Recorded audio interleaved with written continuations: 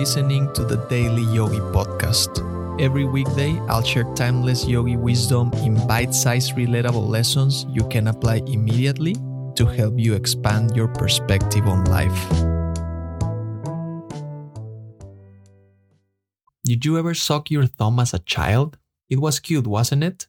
It's a natural behavior when you see a little child doing it. But what if you see an adult doing it? It would be weird, right? Didn't they learn that this habit is meant to be done only as a baby and not a moment longer? Once you grow up, it isn't cute anymore. The same principle applies to the gratification of our senses.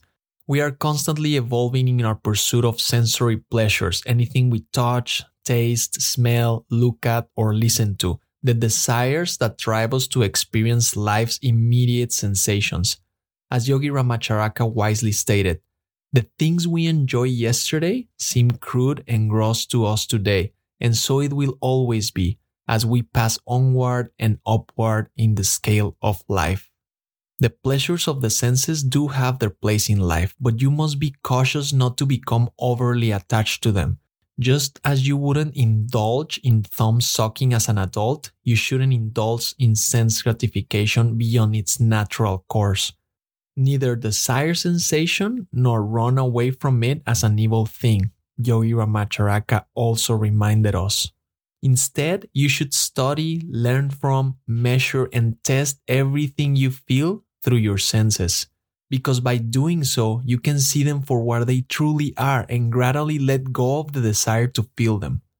These sensations come from your instinctive mind, the lower region of the subconscious mind. They are not inherently bad, but you must outgrow them, one by one.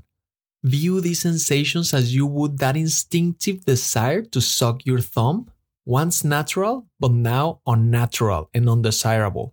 You didn't know any better back then, but now you do. You must understand their nature, their history, and their meaning, by experience and by learning from other people farther down the road. Make space for the higher pleasures that await you by letting go of the baggage of immediate gratification. Thank you for listening. If you found value in today's episode, rate the show or share with a friend. And remember, take this reflection into the silence, and I'll see you next time.